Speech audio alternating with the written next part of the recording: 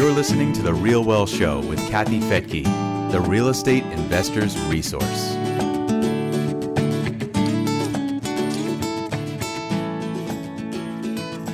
Today, we are going to get some great insight from the guy who heads up the team that has won the most accurate economic forecasting. And I think we could all use that. Wouldn't you love to get an idea of what's coming in 2023 and 2024 in the housing market and in the overall economy? I'm Kathy Fettke, and welcome to The Real Well Show. Doug Duncan is a senior vice president and chief economist at Fannie Mae, where he's responsible for forecasts on the economy, housing, and mortgage markets. Under his leadership, Fannie Mae's Economic and Strategic Research Group earned the 2022 Lawrence R. Klein Award for Blue Chip Forecast Accuracy, recognizing their industry-leading work for over 4 years. And then back in 2015 and 2016, Duncan and his team won the most accurate GDP and Treasury note yield forecasts. Doug is one of Bloomberg and Businessweek's 50 most powerful people in real estate and Inman News' 100 most influential people in real estate. And he's here with us on The Real Well Show. Doug Duncan, welcome back to The Real Well Show. It's really great to see you again. Thanks for the invite. It's always great to be with you. It's been a little while, and looking forward to the conversation. Me too. And the timing couldn't be better. So many people have been predicting that mortgage rates would come down when inflation would come down. And we haven't really seen it, at least not this month. So what in the world is going on? Yeah, we haven't really been in that camp. Our view is conditioned on two or three things. One is we took the Fed at their word when they said it really doesn't matter how fast we raise rates. It does matter how far we raise them, but it also matters how long we keep it there. And so our view has been for quite some time that the Fed, once they reached the level they wanted to get to, would stay there for a while. And so our forecast reflects that. The second thing is people have looked at the fact that spreads between treasury rates and mortgage rates had gotten very wide, and they still are very wide.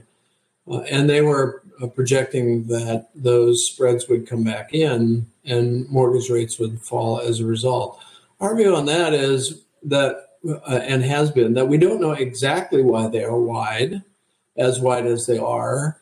But without knowing that, we couldn't be certain that they would come back in. There's several reasons that they might be as wide as they are. For example, if the risks of a recession were greater, then there would be some risk related to delinquency potentially if there was job loss. So they might be bidding in a risk premium related to that. The Federal Reserve is allowing their balance sheet to run off, the mortgage-backed securities on their balance sheet to run off, and someone has to replace them.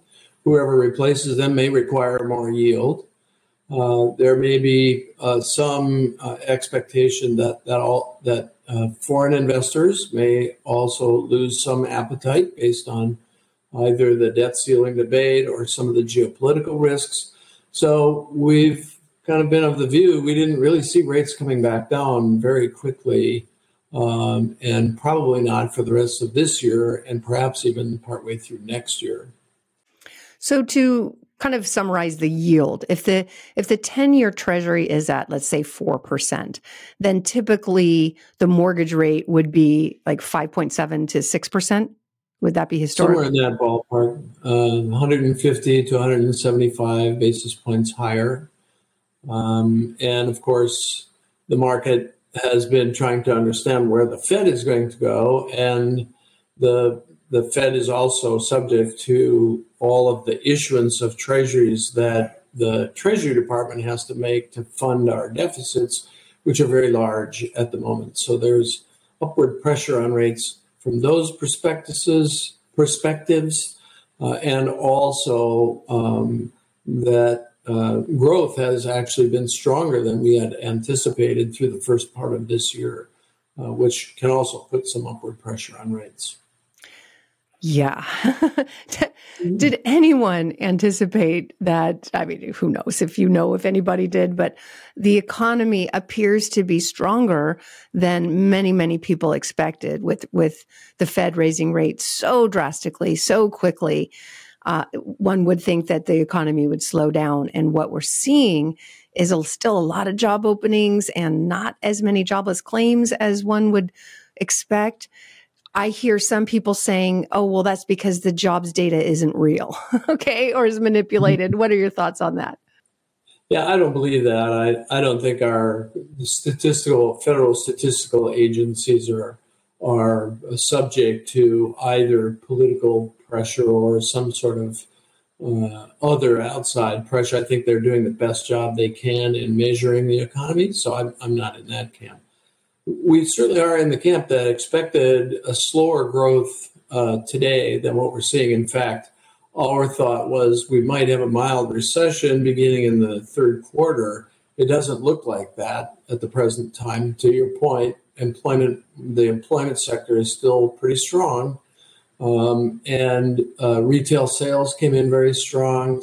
And there's actually a huge boost from the investment requirements of the Inflation Reduction Act and the infrastructure bill and the CHIPS Act. All of those have actually stimulated a pretty significant amount of investment, which is carrying things forward from a growth perspective.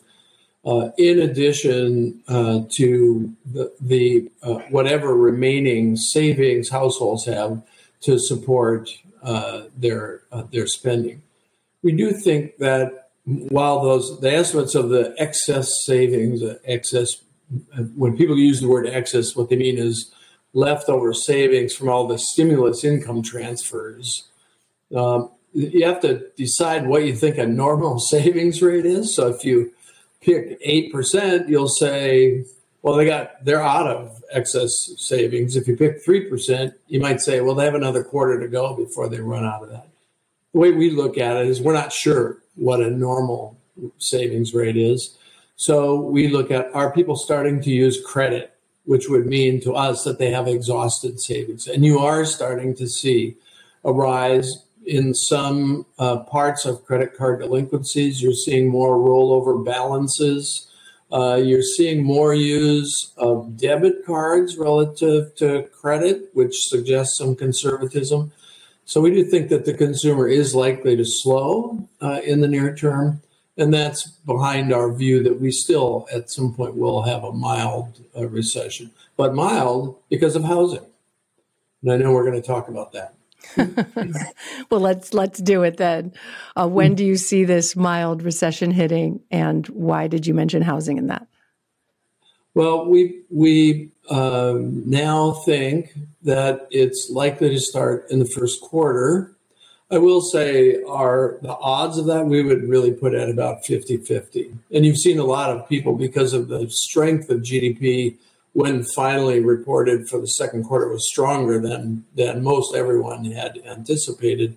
The thought is that will carry forward for a while. Why we say mild, or choose the word mild, and we define that as saying that the rate of unemployment, or the slowdown in economic activity, will be about 0.5 percentage point. So it's not very much from a historical perspective in terms of a downturn. And the unemployment rate would rise to something short of 5%. So those are pretty mild by historical downturn perspectives. But housing is the reason, in our view, that either it's a mild recession or a soft landing, meaning that we don't get that downturn in growth or a significant run up in unemployment. Why is that the case? Well, you have a lot of people that have locked in very low interest rates, 2.5% to 3.5%, which actually gives them additional cash freed up to support the consumption side. So one of the reasons that consumption has been stronger than anticipated was the fact that they went from a 5% mortgage to a 2.5% mortgage, and that freed up a bunch more cash for them to spend and support the economy from that perspective.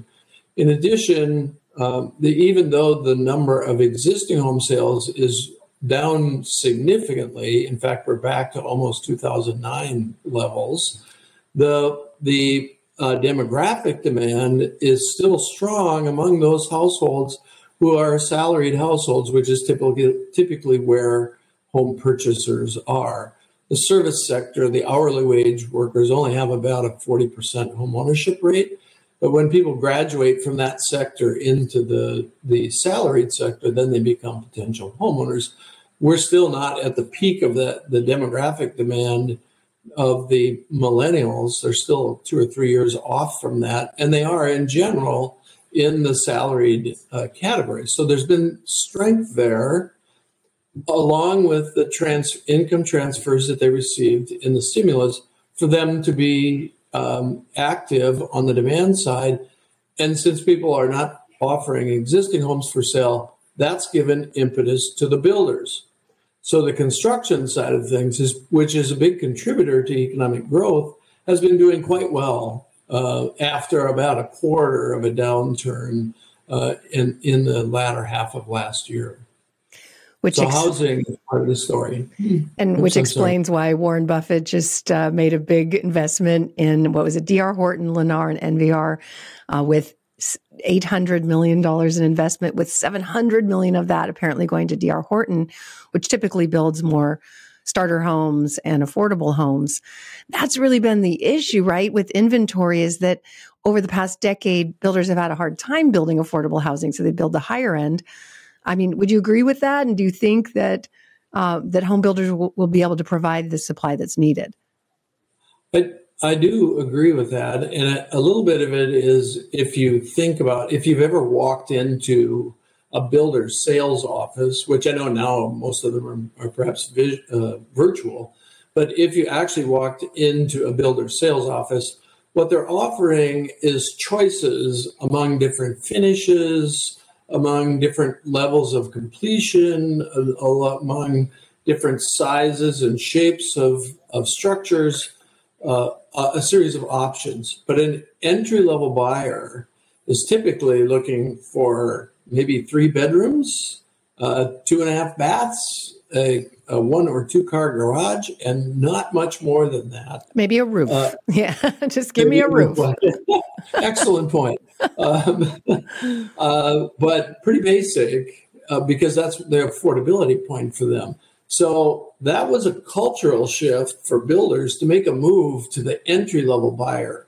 Typically, their purchaser has been someone that bought an existing home, put some sweat equity into it, took the equity appreciation, including that sweat equity, and turned that into a down payment for a move up to a new home. But this environment, with the very low level of existing homes available, both because of that lock-in effect and because the boomers are saying what they were always going to do, which is age in place, that sort of shifted the impetus to the builders. And builders have more flexibility in their loan product as well. I just closed on a brand new duplex through our Real Wealth Network, and we got a 4 3/4 interest rate on an investment property because the builder was able to pay points and get that rate down. Are you seeing that as a solution for a lot of these builders as well? In the past, what you often saw was, as a way to induce the purchaser by giving them more value, builders would say, we'll give you granite countertops, or we'll give you a finished basement, or other attributes, which in some way change the house. If they have the financial wherewithal to do it on the credit side, they don't have to change the structure of the property and sort of their core market position in order to induce the buyer. So yes, you saw almost immediately, when the Fed tightened to the point that mortgage rates went past 7%, you saw almost immediately the emergence of 2-1 buy downs. The profit margins for builders have been very good, so they have the wherewithal to offer some of that margin back to consumers So instead of doing it on the structure, they were doing it in the financing side of things. Part of the reason they had to do that was when mortgage rates hit 7%, there weren't any buyers in the mortgage-backed securities market that were willing to take a security backed by 7% mortgages, because their view was as soon as the Fed eased monetary policy, rates would come down and those loans would refinance and go away. So that was another incentive for the builders to give the buy downs on rates to encourage borrowers. Yeah. So existing home sellers, keep that in mind. That's what people don't want to pay 7%. If you can pay some points, get that rate down, that'll make a big difference. Okay. That's right. So you won in 2022 the Lawrence R. Klein Award, which is presented to someone or a team for accuracy in forecasting, which has obviously been really hard to do these past few years. So what is it about your forecasting that has worked and had you win this award?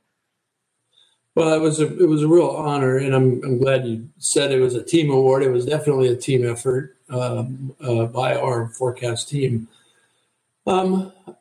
As do others, we use models, econometric models, but in this award is a 4-year look back on your forecast. So it's not just one forecast period, but it's actually sustained quality in forecasting. And the thing that I was proud of the team for was this included the pandemic, the forecast during that time period.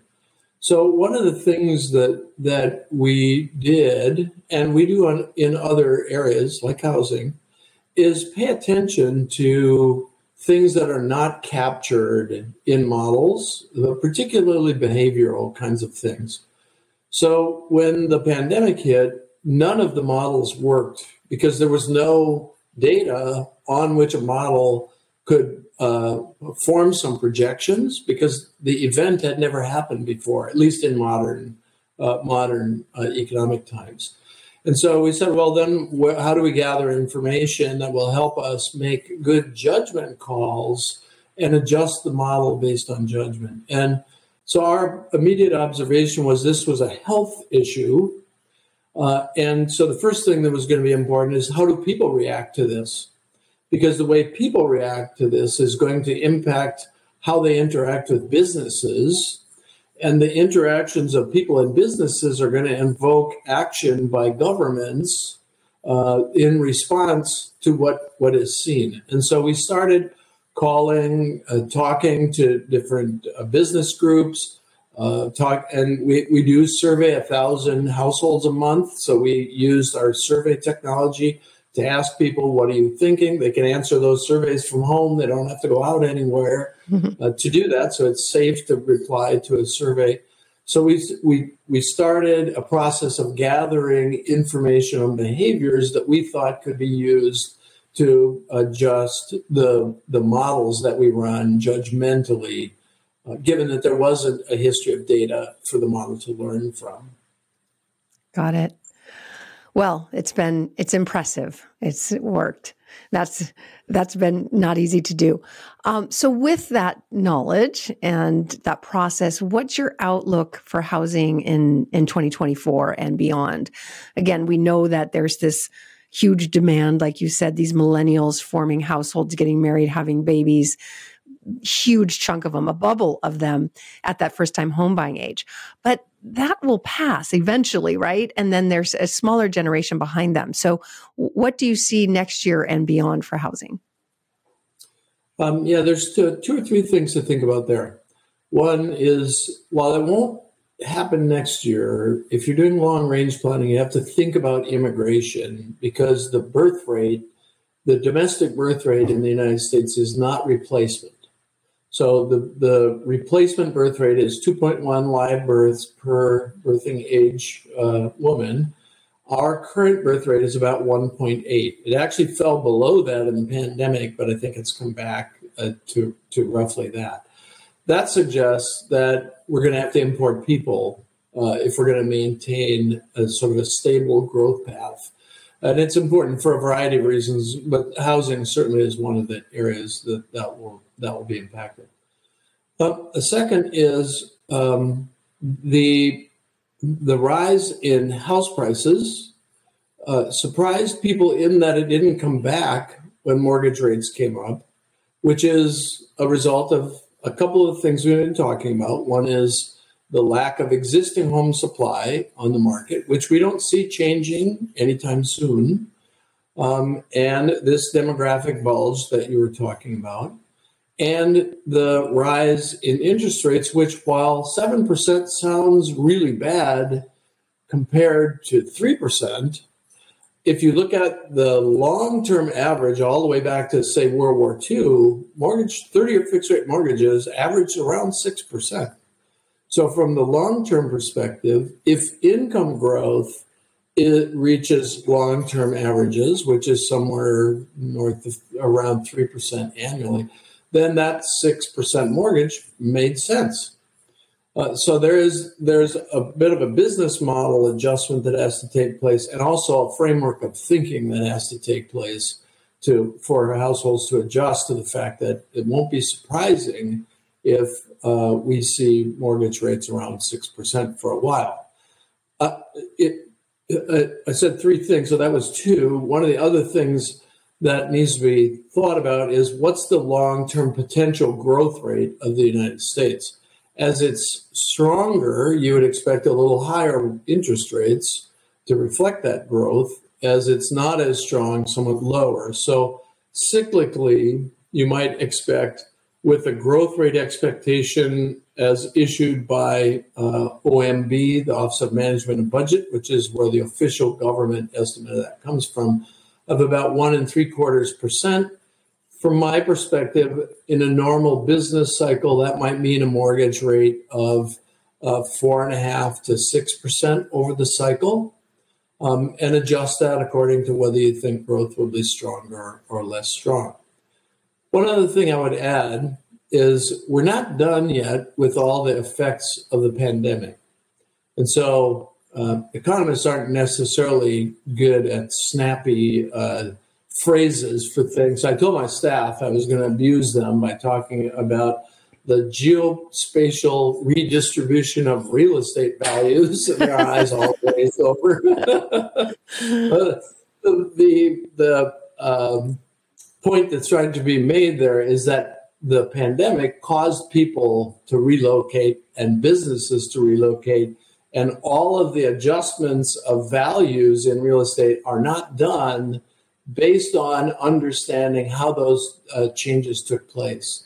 So one way to think about that is if you had an apartment building in the center city that was populated by workers who were working in offices in proximity to that, and now those offices are only filled half the time they were previously, it's going to support less other small businesses that used to cater to those residents, like restaurants and dry cleaners and things like that. Demand for their services will fall in that neighborhood. Is it reasonable to think that the valuation of that apartment building might also change based on that reduction of amenities in the neighborhood because of the shift of the job location? That's one way to think about it. Another way to think about it is that if your job clearly can be done remotely with no loss of productivity, you can live almost anywhere. And there's a lot of differences regionally in prices. And we have seen already some movement in that space. I don't think we're done seeing all the movement in that space yet. So I imagine you do look at these demographics, and for a long time, we were seeing people moving from high-priced markets to more affordable markets for that very reason. If you've got a tech job in San Francisco and suddenly you can live anywhere, everything is cheaper. And many people were moving east, and whether that be Arizona, Nevada, or all the way to Texas and then Florida. Are we still seeing that migration from the high-priced areas to lower-priced, or is this kind of demand for housing everywhere still? Yeah, we are seeing that. We have a map of the United States that's kind of a heat map, and green means housing activity is picking up, and red means it's falling back. And you can see the red starting in the west. The red turns toward green the further east and southeast that you move. So part of that is the impetus of moving to lower cost areas with a job that can be done remotely. But part of it is also businesses moving for tax reasons or productivity reasons as well. And of course, people will follow jobs. And if jobs are moving, then you will see some movement along with that. Maybe not as much as we did in the past, because some of those jobs will now be remote. And so the employer may move, but the job might stay with you wherever you are. That's one possibility. Very good. Okay. Well, is there any closing statement you want to say to our audience who's probably pretty heavily invested in real estate? They can take a breath. Well, people will ask me from time to time, why did you stay in real estate? I left the Mortgage Bankers Association, went to Fannie Mae. It's a pretty simple reason. It's because every night, every human everywhere on the planet puts their head down on a piece of real estate, and that will always be true. Mm-hmm. So it's the human story. It ebbs and flows, but there is that one basic thing that will always be true about people in real estate is you have to have a place to put your head. So it will always be something that's important, no matter whether you're currently ebbing or flowing, it will always be important. Very good point. So that just brings me to one last question, in that this time around, this is not 2008, where most people were on adjustable rate mortgages and couldn't handle the change in payment. Most people today are on fixed rates, at least in residential, but that's not the case in commercial. So that gives me a lot of comfort knowing that residential housing is really on solid ground because people's payments aren't changing. But that's not true for commercial. So where do you see that specifically in multifamily? Because I would say a lot of our listeners would be invested in multifamily as well, and they're seeing their payments change. Yeah, so there's 2 or 3 things there. One is the rise in rates, which has been dramatic and sudden, has dramatically cut the number of starts in multifamily. So a couple of years from now, you may find that there's a lack of inventory and rents might have pressure on them. Today, that's not the case because there's something like 1 million units in train that will come online in the next year or two. And so we do see some slowing in rent appreciation, maybe 1.5% nationally or something like that this year, and some upturn in vacancy, particularly if this mild recession were to occur, but maybe even if it's only just slow growth. So the next couple of years, you'll see, and obviously it varies market by market, but there will be some pressure on rents and vacancies are likely to rise a bit. But like I say, with that rapid rise in rates, the cutback in starts, if that stays for a little while, which is likely to be the case, starting out there maybe in 2025 or 2026, you might see some rent appreciation picking up again. Okay. That's a great answer. All right. Well, Duncan, thank you again for joining me here on The Real Wealth Show. I look forward to seeing you, I think, in October or November at Bruce Norris's I Survived event. Fancy black tie event. It's going to be great.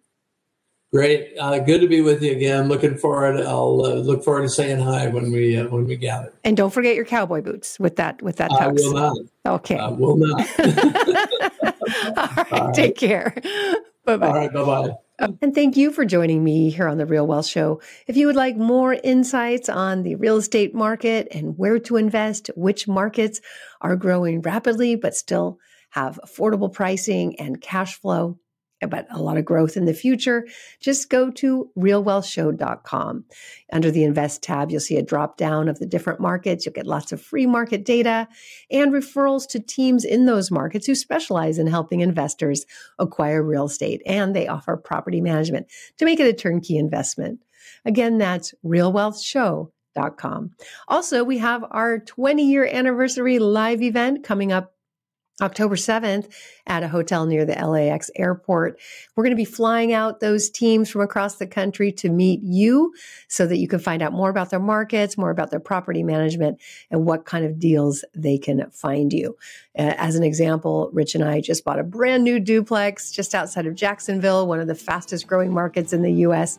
We got the property for about $30,000 or $40,000 under market, again, brand new, and we were able to negotiate a 4.75% interest rate for 10 years, fixed for 10 years. These are the kind of deals that you can get through these insiders in our network at Real Wealth. So again, you can go to realwealthshow.com to get a list of those resources and talk with one of our investment counselors. I'm Kathy Fettke. Thanks for joining me here on The Real Wealth Show.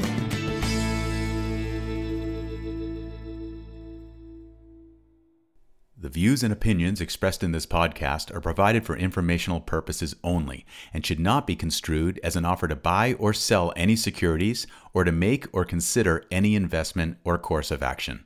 For more information, go to realwealthshow.com.